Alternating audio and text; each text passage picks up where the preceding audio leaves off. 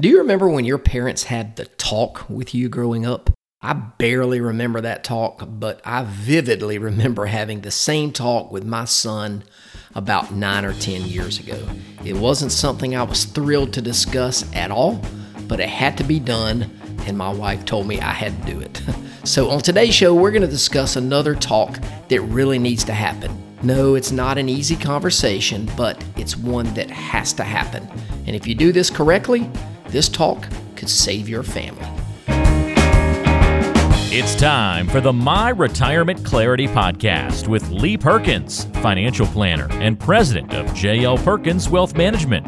Get ready for a good dose of inspiration, simplicity, implementation, and of course, clarity on how to successfully prepare for retirement and grow and preserve your wealth. Here's Ben George with Lee Perkins.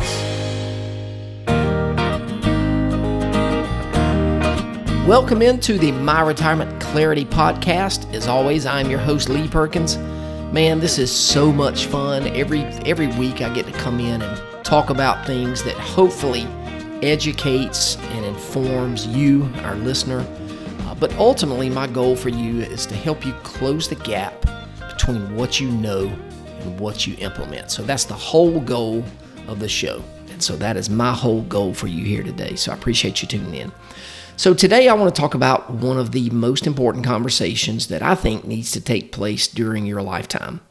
And this conversation, if handled properly, can truly help keep your family together. And unfortunately, if you don't have the conversation, it's really very likely that relationships inside of your family could be broken forever and never healed. And that's how important this is. And in my experience, I would tell you that probably less than half of the people that I ever meet with have ever had this conversation. And so the conversation or the talk that I'm talking about is what happens when you die or what happens when your parents pass away. So there's a lot of moving parts that we need to get into here on the show today. So now, obviously, this conversation would go much differently for somebody in their 30s than it would for somebody in their 50s. And of course, that conversation for somebody in the 50s would look different than it would with somebody in their 70s. So for the purposes of the show today, I'm going to talk about a conversation that needs to take place once you've sort of entered the fourth quarter of your life. And so at this time, your kids are probably grown, so we don't have to worry about who's going to take care of them. Chances are, and hopefully are, they're already self-sufficient.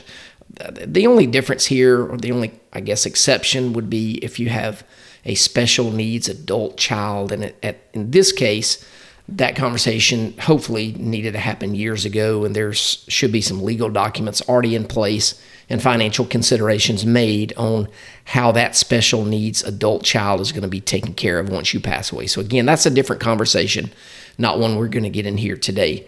So for today specifically, I'm talking about what happens to your money and your stuff or your personal property. Now, like I said, most people fail to have this conversation, and that's true. And I think here, there's a couple of reasons that they don't do it.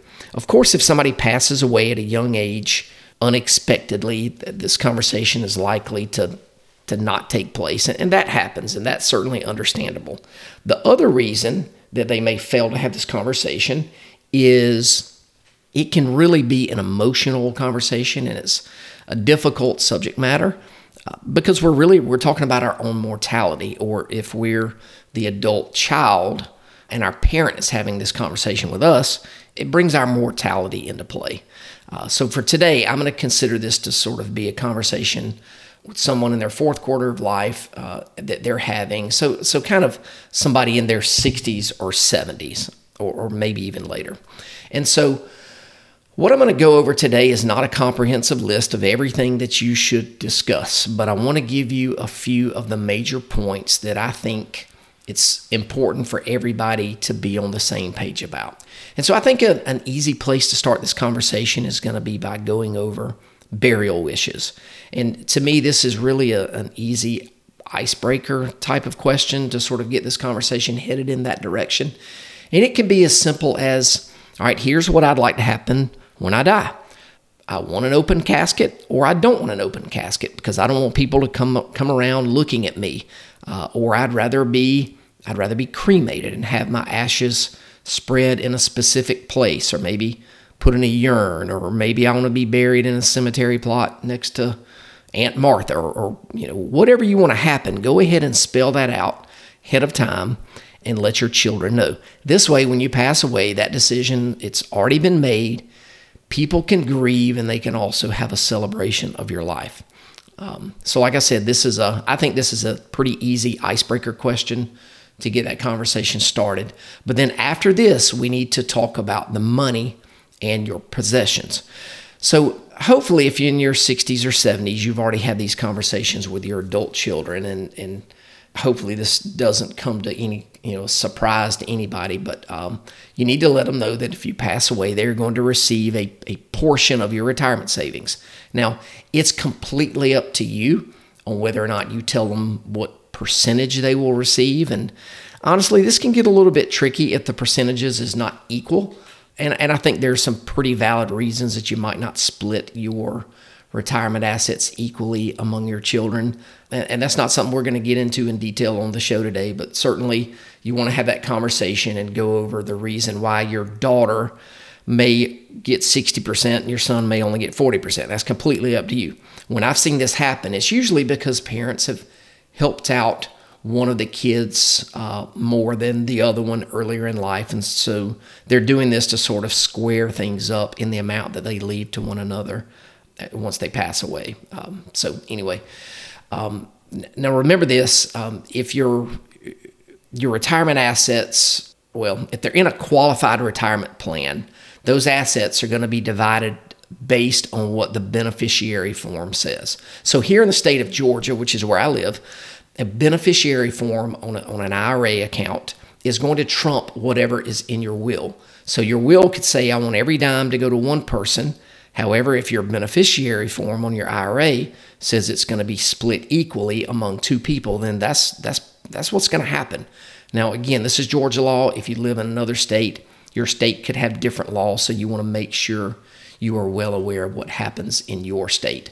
Now, I've had people ask me before if they need to disclose the dollar amount that they think their kids are going to receive. To me, this is a completely personal preference, and it can get a little bit tricky because that number may or may not be accurate. The amount that you leave your kids could depend on how long it takes you to die. And what I mean by that is if you are in a health situation that requires major expenses for your care until the point that you pass away, you could drain down those assets and your kids could likely receive less than what you had originally told them. So again, if you've got a good enough relationship with your kids, hopefully they're not relying on some specific amount when you pass away, then you can certainly be open on how much money you have. And again, the main reason I think you would do this would be to so they'll know how much money that could be spent to take care of you in your last days or last years or however long it takes you to pass away. I think that's really important. Hey folks, Lee Perkins here. If you've listened to this podcast for any amount of time, you know how much I hate taxes, and I know you probably do too. Our politicians are completely out of control. Their spending is off the chart, and you've got to be prepared for increasing taxes in the future. So we've written a book called Diffuse, 7 Steps to Protecting Your 401k or IRA from the Ticking Tax Time Bomb. You're going to want to grab a copy of this book and learn how you can protect yourself. Then you'll have to decide if you want to take action right now or if you'd rather wait until the IRS changes the rules of the game. Either way, the choice is yours. To get a free copy of the book, just text the word diffuse to 478-475-2050. That's DEFUSE to 478-475-2050. And we'll send you a free copy. Thanks again for listening. Now back to the show. All right, what about other money? So here I'm talking about non-retirement accounts. I'm talking about money that you might have in savings accounts at the bank or maybe some other place. Here, depending on how the accounts are titled, the titling of those accounts could actually dictate what happens to the money when you pass away. For instance, if you've got a TOD or a transfer on death account at the bank, and you've got your adult child listed as the person who's going to receive that account once you pass away, then that's easy. It's already in place. They'll simply provide the bank with the proper documentation, whatever they require for the account to be transferred over and have your name on it primarily. Again, this is an easier way to take care of things on the front end than leaving your survivors behind to pick up the pieces when you pass away. So now I want to shift gears a little bit and talk about personal property, because this is where things can get a little bit tricky. Now, recently I had a conversation with a family, and several family members were present at this meeting. All right, so it was a second marriage for the couple, and they were at this, they're in their 80s now, and each person had 2 adult children from previous marriages, been married a little over 10 years, and when they got married, they agreed that the assets they had going into their marriage would each go to their own kids, and then anything after this could be divided differently. So during the conversations, and we had 2 actually conversations where we talked through things, one of the things that this couple was worried about discussing, that they talked to me before talking to the kids, they thought this was going to be an issue. So what happened in this situation, they bought a house together after they got married, and what they ultimately decided is when the last one of them passed away, it would go to one of her children. So instead of this house ultimately being sold and those proceeds being split equally between his kids and her kids, the house was going to go to one of her kids. Now, this could have gone sideways because one of them, and I've seen this happen before, because technically the original intent was for all 4 kids to receive a fourth of the value. But these kids all 4 of these are financially stable, and none of them needed the money. And candidly, 3 of them had 0 interest in this house. And it wasn't a very expensive house, so the dollar amount, was not going to be significant if they sold it.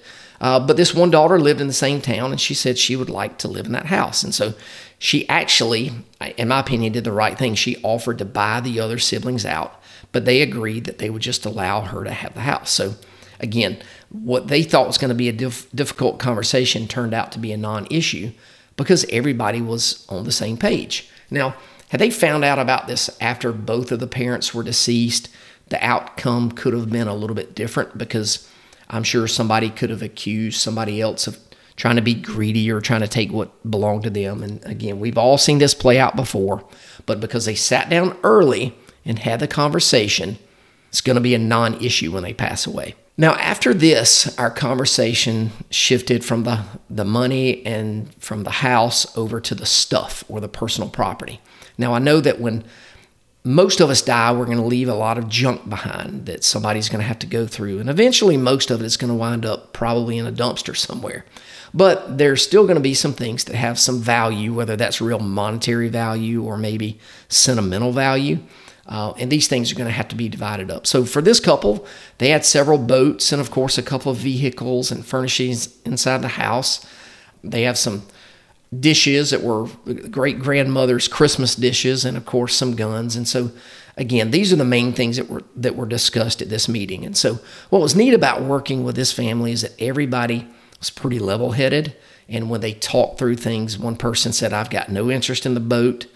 And somebody else said, "Hey, I wouldn't mind having the boat." Somebody else said, "I got no interest in the Christmas china because I'm not very sentimental." But somebody else, of course, who is sentimental said, "Hey, that's something that's important to me, so I'd like to do that." And so really what this couple decided to do was to go ahead and start giving away some of this stuff now before they pass away. As far as these Christmas dishes, they hadn't used them in 3 or 4 years. So rather than waiting for them to die and somebody had to haul it out of the house, they're going to go ahead and give it to one of the kids. And so they did this pretty much with all the other items that were listed, and it wasn't a ton. Again, these weren't ultra wealthy people, but their net worth, including house and personal property, was probably $1 million, $1.5 million.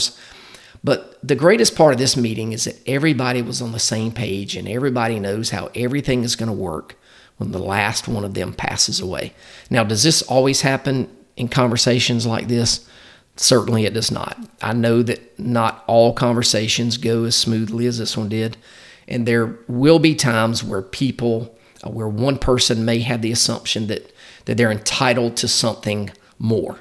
Again, look, my opinion, on things from a beneficiary standpoint, and I tell my parents this all the time, none of your stuff belongs to me anyway, and I'm not going to fight somebody over a little bit of money or a lot of money to ruin a relationship. I've seen this happen.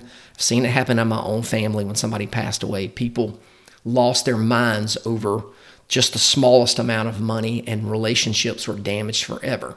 And I know I'm not alone here. I know a lot of you listening have seen this play out in your families as well. It's absolutely unnecessary. And most of the time, these kind of issues can be handled ahead of time just by having a conversation. And so in the instance that I'm talking about with my family, that conversation didn't happen. And one person felt like they were way more entitled to something than other people, and that's where the problem started. So again, they've kind of hashed out a lot of things right now, but relationships are not what they were. So again, I think it all starts with a conversation, and if this happens, you can avoid a lot of the issues that many people deal with. So anyway, that's it for today. I hope this episode has been helpful for you. As always, if you need help with this, of course, this is one of the things that we help our clients with, and this is a part of our retirement clarity review process. And so if you'd like to have a brief conversation with me, you can schedule time on my calendar by going to www.talkwithlee.com. We start everybody out with a brief 15-minute phone call so I can learn a little bit about your situation and see if I can add value and help put your family in a better place. So that's it for today. Thank you so much for tuning in, and we'll catch you next time. Lee Perkins here, and I want to thank you so much for tuning into the show today. If you like our podcast, we would be honored if you would share the show with others. And one great way to do that is by posting the show to your social media pages or by just telling others about it. Either way, we would really appreciate it. And of course, if you do enjoy the show, we would appreciate it if you would give us a 5-star review. And this certainly helps other people like you find our show. And if you want to learn a little more about our firm and how we help people have the best retirement they can possibly have, go check us out at www.myretirementclarity.com. There are a lot of great resources that you can access directly on the website. And of course, if you want to have a conversation with me, you can visit www.talkwithlee.com, and this will take you directly to my calendar. And there you can schedule a 15-minute phone call so I can learn a little bit more about your situation. Of course, everybody is not a great fit for our firm, but if I think we can add value and put you in a better situation, I'll let you know, and we can certainly talk about the next steps. So thanks again for tuning into the show, and we'll catch you next time. Investment advisory services are offered by J.L. Perkins Wealth Management, a registered investment advisor and insurance agency. Information is for illustrative purposes only and does not constitute tax, legal, or investment advice. Always consult with a qualified tax, legal, or investment professional before taking any action.